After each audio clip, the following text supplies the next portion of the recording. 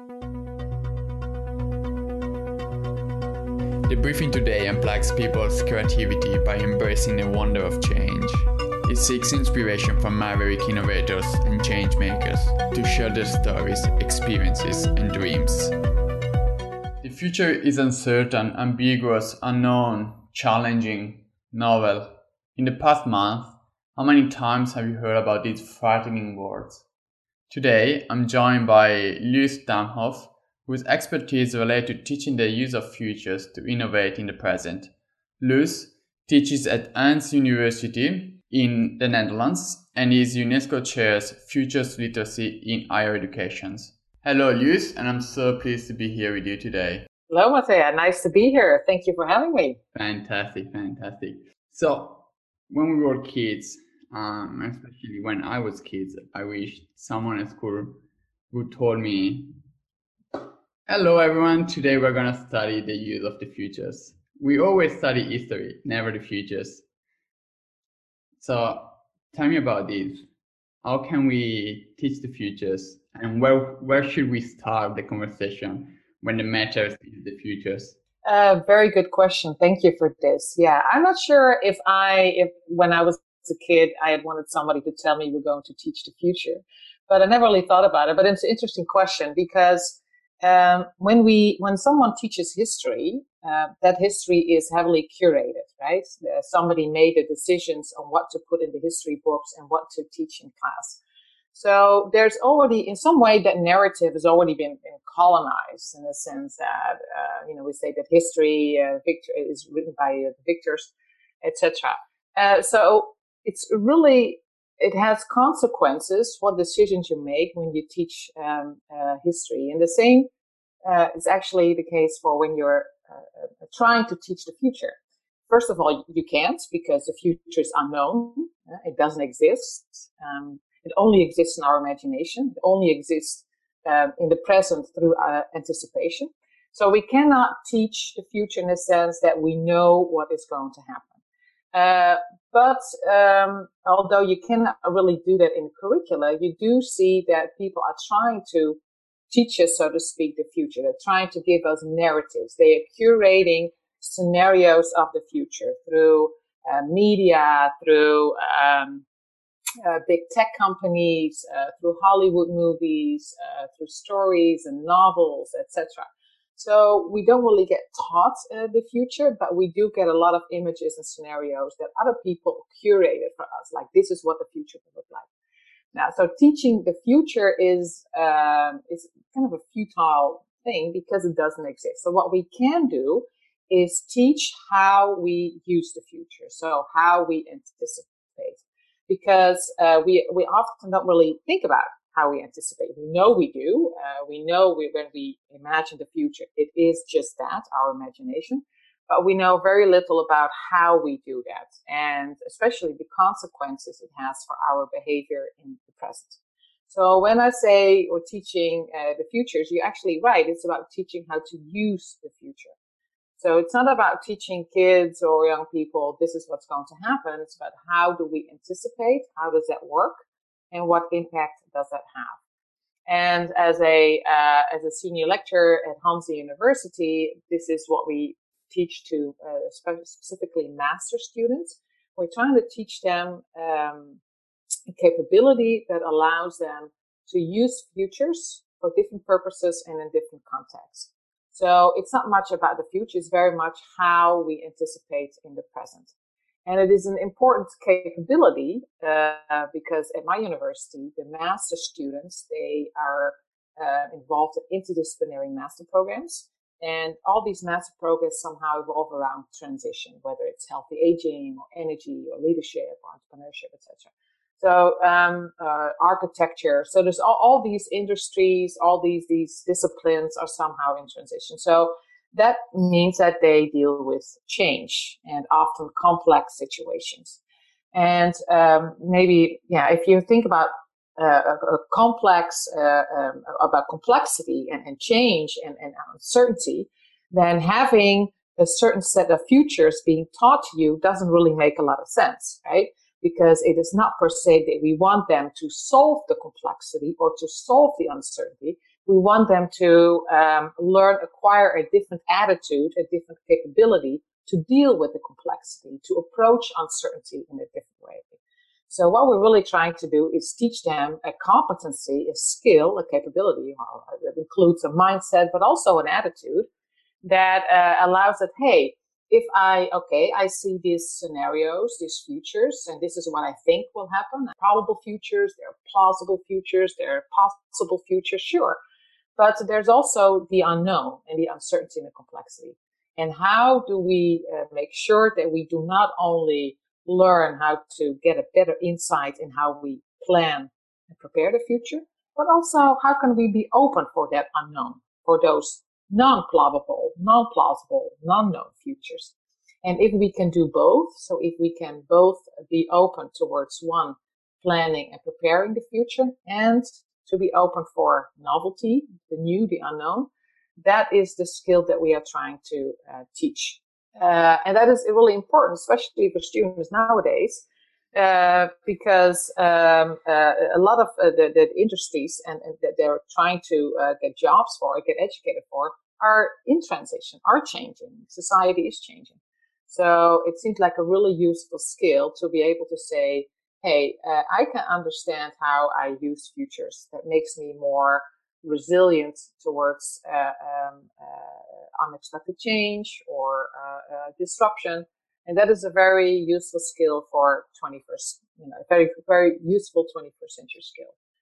And you can, talk about cognitive flexibility, or there are several other competencies related to that. But and coming back to your question, what was it like if you were a kid and somebody would tell you? I get that question asked actually a lot, saying that, yeah, you work at a university and we understand that master students are older and they learn these cognitive skills. Sure. What about kids? What about if you're a kid? Can you acquire that kind of capability? Is that not too young to deal with complexity? And I would say that, as Riel Miller often describes as well, saying that everybody uses the future, right? So whether you're a kid, even a baby, leaves on the trees, animals, they sense things, they anticipate. So if everybody uses the future, that means that everybody anticipates. And that's what we mean by using the future. We anticipate. Well, it's not there yet, but we're using it to make sense of the world, which is using her. And then the image changes, the planning, the scenario, the changes. So we're just using that specific image in our mind. So when we anticipate, we use the future, and everybody does that, no matter what culture or age group you do. So even in a young age, you can play with that idea, and to play with kids if they anticipate on something. Then and we get, that constantly gets reinforced without stimulating imagination, then they also learn to use the future just in one way. So it is definitely possible. It's of course it's a difference in heuristics and exercise and activities, but it is possible. So it's not about you teaching futures; you're teaching how to use futures. Yeah.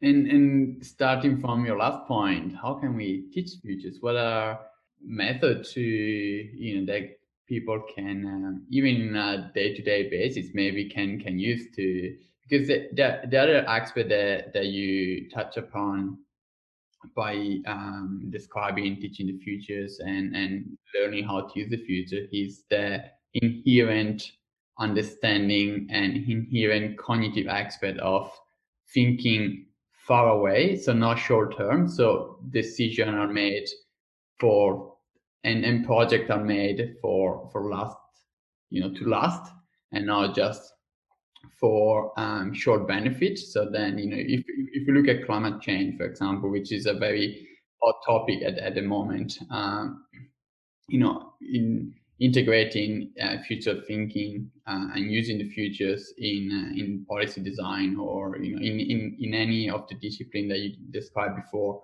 there is a key point of looking at long term, so and anticipating and be flexible in that. Yeah, that's true. Yeah, in terms of so how do you teach that?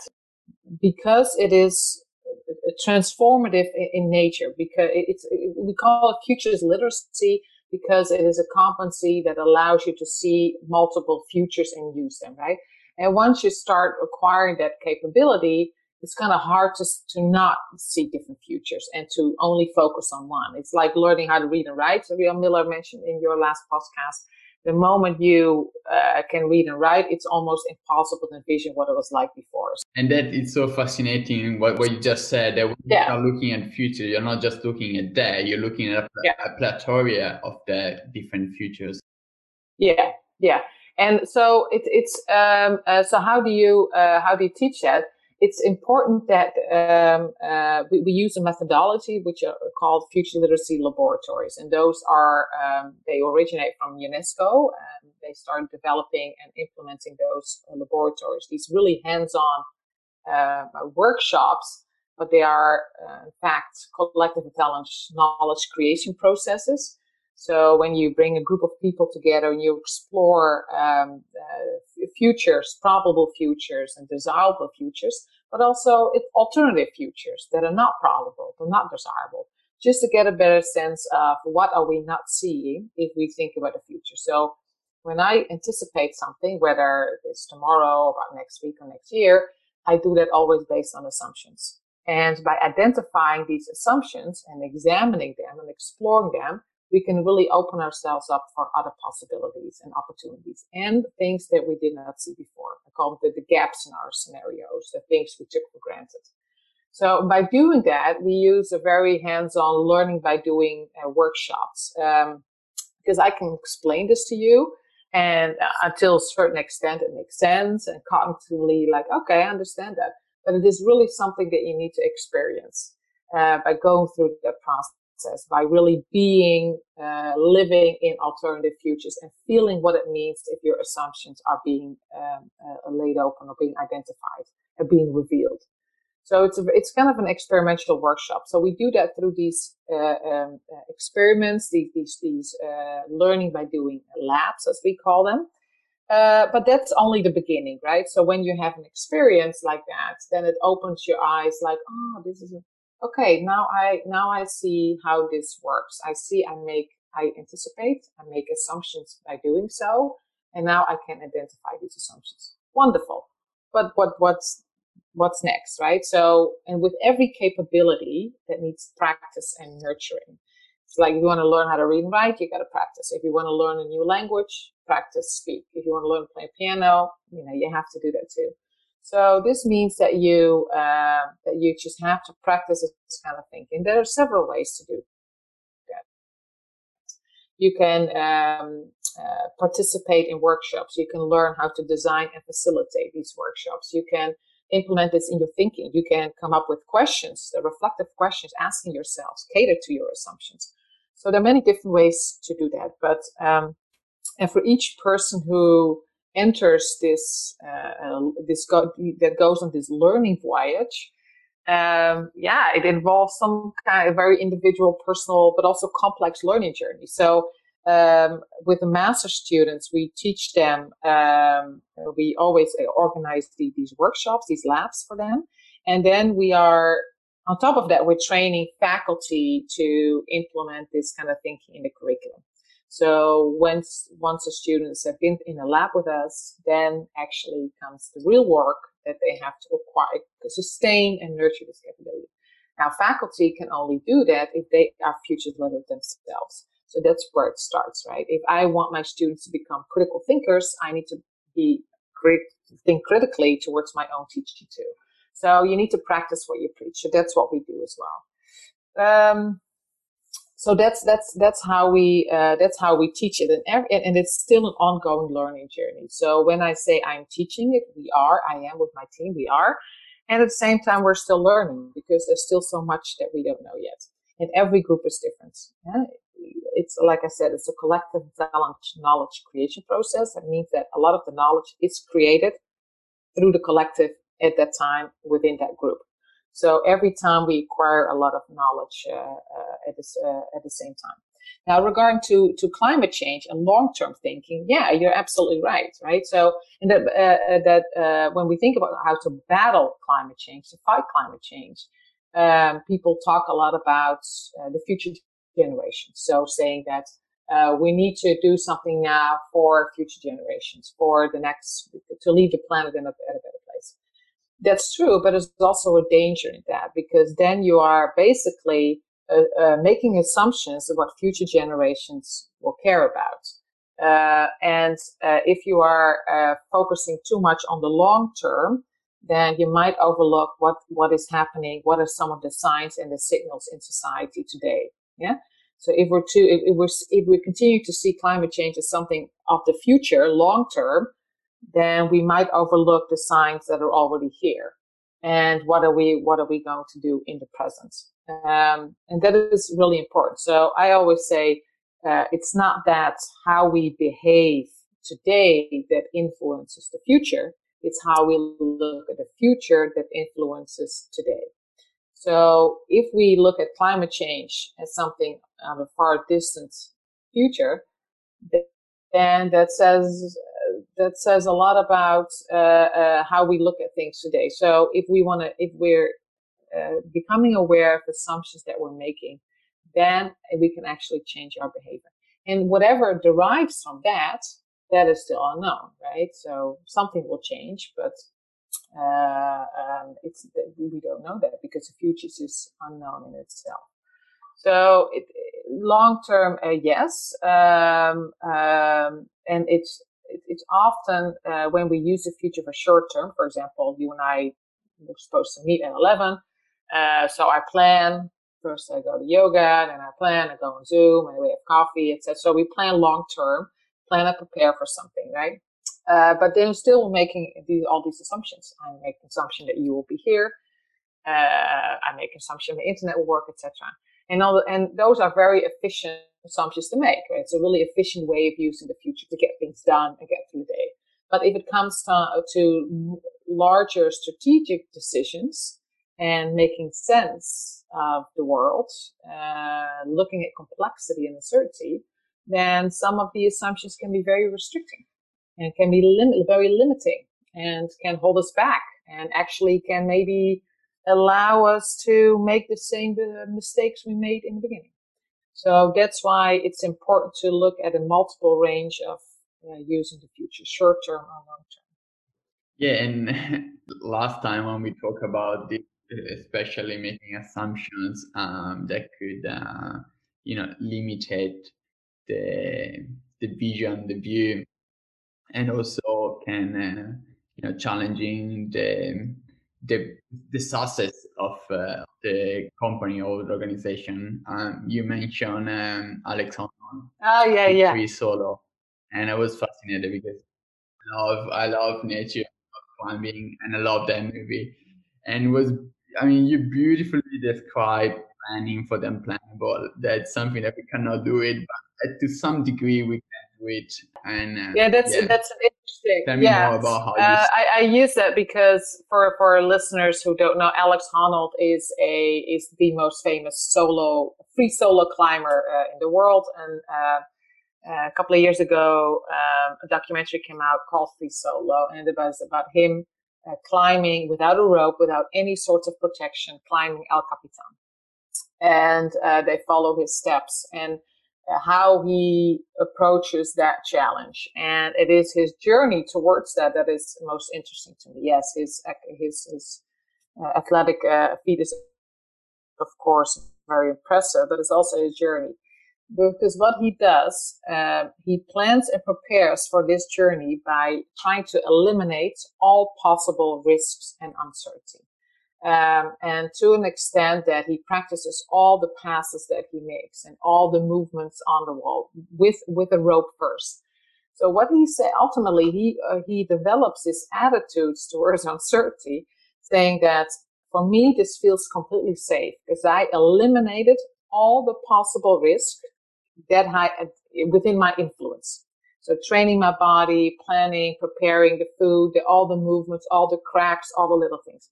But of course, it's never risk-free, right? You're still climbing. It can be a bird, it can be something, anything can still happen, and that will be fatal. So how he approaches that, maximizing the elimination of risk completely doing that. And at the same time, embracing that idea that it's the minimal risk, but with maximum consequences. And what I find so interesting is that in his mind, he's in total control, and there's still this element of just no control at all, because there's this absolute fatal uncertainty and risk involved. And that's often how we, and in his case, it works out well, because I don't want to spoil it, but everybody knows he makes it. So he climbs El Capitan. But if we approach the future like that it is makeable, that it's controllable, that we can prepare a plan for it and eliminate all the risks without acknowledging that there's still, without embracing that uncertainty at the same time, then I think we're making a big mistake. Because if you're relying on futures that you can colonize, only plan and prepare, then every disruption, and you do not acknowledge the consequence of that disruption, it comes as a huge shock. And I think about Donald Trump getting elected, a very disruptive element for a lot of people, because they could not imagine that was a risk as well, or that was something that could have happened. And then it takes a long time for people to approach that idea. But if you're what it really does is every disruption, it lays out or it reveals the assumptions that you had in the first place. So it's not something to be upset about, because the risk was always there. You just didn't see it, right? So when people say times are more uncertain and risky, no, they were always uncertain and always risky. We just took things for granted. We just didn't see it because we were so focused on the planning and preparation. And Alex Honnold has an interesting approach, because he acknowledges both. But the planning and preparation is heavily overdeveloped. But he also fully embraces that minimal risk. Yeah, I find it interesting. Absolutely.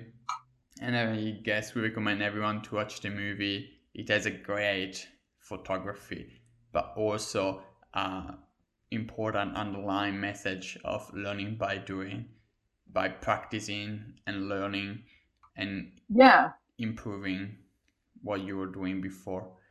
I really like what you said before about this future literacy lab, to come inside the lab with assumption, but also challenging those assumptions, because there are different futures and there are different stakeholders within those futures, and then we can develop those together. Can you tell me more about how you conduct the future literacy lab? Yes, it's because these labs are UNESCO has been running, and I also work on a regular basis with UNESCO and is running these laboratories. But we apply them to higher education, because so often when we organizing a laboratory, which is really kind of an experiment, when you bring certain elements together and you don't know what's going to come out of it. We use it sometimes for policymakers or governments or companies to come up with new insight, new ideas, new questions that they can implement in their policies or missions or strategies.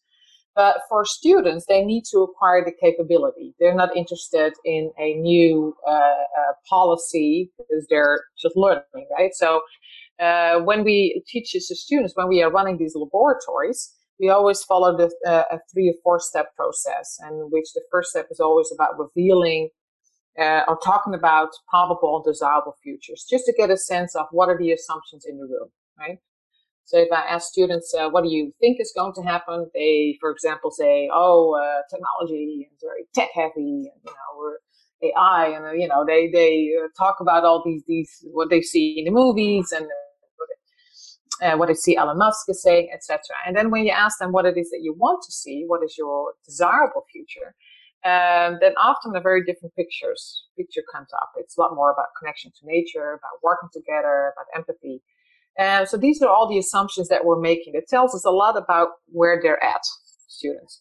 And then we give them a reframe scenario, which is an alternative scenario that does not speak to their prediction or their desirable futures. It's just something completely different based on the assumptions that they are making, just to give them a tool to identify what these are. And we really make room for students to explore those assumptions. What they're not seeing. And just to give you an example, if their predictions are very tech heavy, and we are talking about, if I give them a reframe scenario, in 2050, the technical developments have just completely stagnated. Since 2020, nothing has been developed. We're just still using the same tech tools as we did in 2020. For them, that's not a probable scenario, because they definitely not a desirable scenario. So then they are thinking, okay, so I'm actually assuming that this will continue to develop and that everybody wants it. That is not only that it is possible, but I'm also assuming that this is what society wants. And for them, they're thinking, but how that's not possible? I said, well, that's not the point, right? But why is that not possible? And they said, well, it makes me very nervous. And I would ask, why does it make you nervous? Because what am I going to do? So, well, what if then we don't have any new games? I said, okay, what would you do with yourself if there are no new games? And they just cannot think of anything, just because they're so betting on futures filled with technology that the idea that you can entertain yourself without it is just preposterous.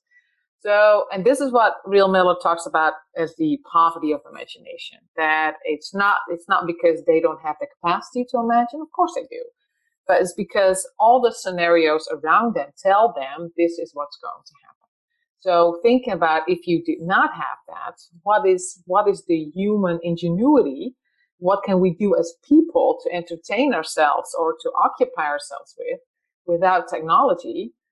Then that it's really hard for them to think about. And then these are students that study technology, right? That IT or communication, multimedia, etc., gaming, etc. So for these students, it's very important. So that whole human aspect is kind of dropped off the radar. So we're trying to bring that back, not because we're saying it's wrong to use technology, but saying that you're betting on one particular future, while there might be one without it. That might be, we just don't know. So how would you approach that? And by doing so, we're seeing, funny enough, kind of a sense of resilience. Like, okay, actually, just exploring this idea that I would not live in a high-tech society. And what would that mean to me, that I can actually do other things? It builds on their self-confidence, and it builds an empowerment. Saying, hey, I'm not just this pawn in society, and the future is coming at me, and I just have to be ready.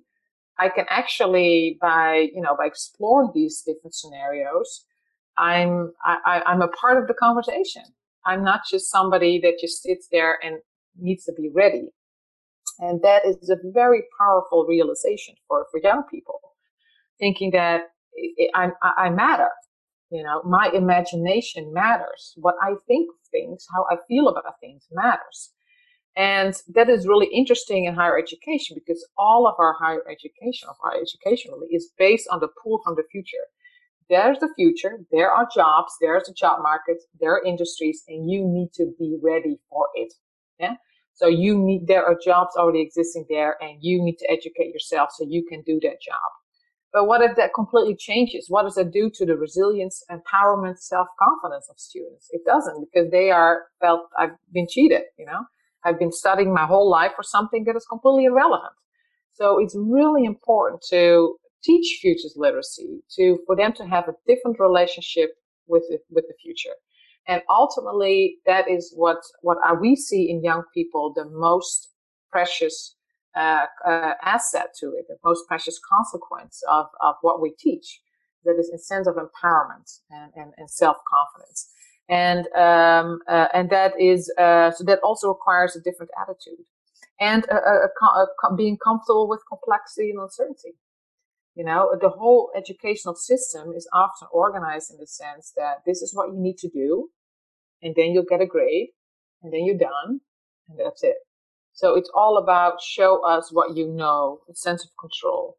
And for them, so it's really scary to, to practice not knowing, being comfortable with not knowing. And that's what we're trying to do, because the future, the world, society, the universe is not an Excel sheet. It is not a prediction. It's not a matrix. It's complex. It's messy. And we just want them to be comfortable with that, feel good about themselves in it. And yeah, the future is in constant flux and in constant evolution. Yes. So, yeah. I want to ask you one more question. I actually wanted to close with this final statement that you said, because it's fascinating. But I would just like to ask you one more things related to actually building those futures. Because you mentioned, those guys are IT, gaming, communication. But at the same time, we are developing, futures are inclusive, there are many people living the futures, yes. Many different disciplines. How important is to have diversity and inclusion in hypothesizing those alternative futures when you run these laboratories? Yeah. Very, very, very important. Very important. And yes, I'm glad you mentioned this, because when I talk about a class of IT students, it's a very homogenic group, right? So that of course that speaks to their poverty of imagination, and exactly because they are so homogenic. So that's why if we are running these laboratories and these classes, we always want to add as many different disciplines, perspectives, not just across faculty or university disciplines or academic disciplines, but also in age, in generation, background, cultures, even languages. So the more diverse these knowledge laboratories are, is that the more that rigorous imagination gets nurtured, right? So the more we're stretching our images. If you listen to other people in the group who have completely different visions of the future than you do, that already sets a lot of things in motion and makes you more aware of your assumptions to begin with, without even us giving you a reframe scenario. So that is incredibly important. And it's also important because the more if we work with groups that know each other, that have been working with each other, that's from the same discipline, there's always a certain social dynamic in place, and that people fall into the same system thing. They approach each other in a certain way that they're used to, and that's what we don't want. We want people to listen, to be, maybe a little bit uncomfortable sometimes, feel that they're on a learning journey, not to be placed in a certain social dynamic. So it's incredibly important, and also because some futures, whether you're in Western Europe or Northern Europe, or whether you're in Western Africa, makes a huge difference on how you what stories and narratives and wisdoms you were brought up with. So it can be extremely powerful to listen to these different stories, and it is possible. The beauty of with a very diverse group, whether you're a CEO of a company and a student, somebody from this, from a different culture. If you bring people together and you take them to the year 2050 or 2060 or 2100, nobody is an expert on that time period, right? You're only an expert on the past and today, but what tomorrow's going to happen, we just don't know. And that really levels the playing field. So I always see this as an incredibly powerful tool to foster inclusion and equality, because a student's approach to 2060 is just as valuable as a CEO, who's been doing something his whole life. Everybody's vision and idea of the future is equally valid, just because it doesn't exist. And that in itself is, it's just really just for a very, it's not, of course, it doesn't always guarantee a complete safe environment, but it does help that ego and expertise are just less relevant because we're all going to this unknown territory that we just don't know. And everybody brings their own anticipation image. And of course, it happens sometimes that people say, oh, but I know what's going to happen in the future. Well, it doesn't take very long then to realize, oh, that's just my assumption, right?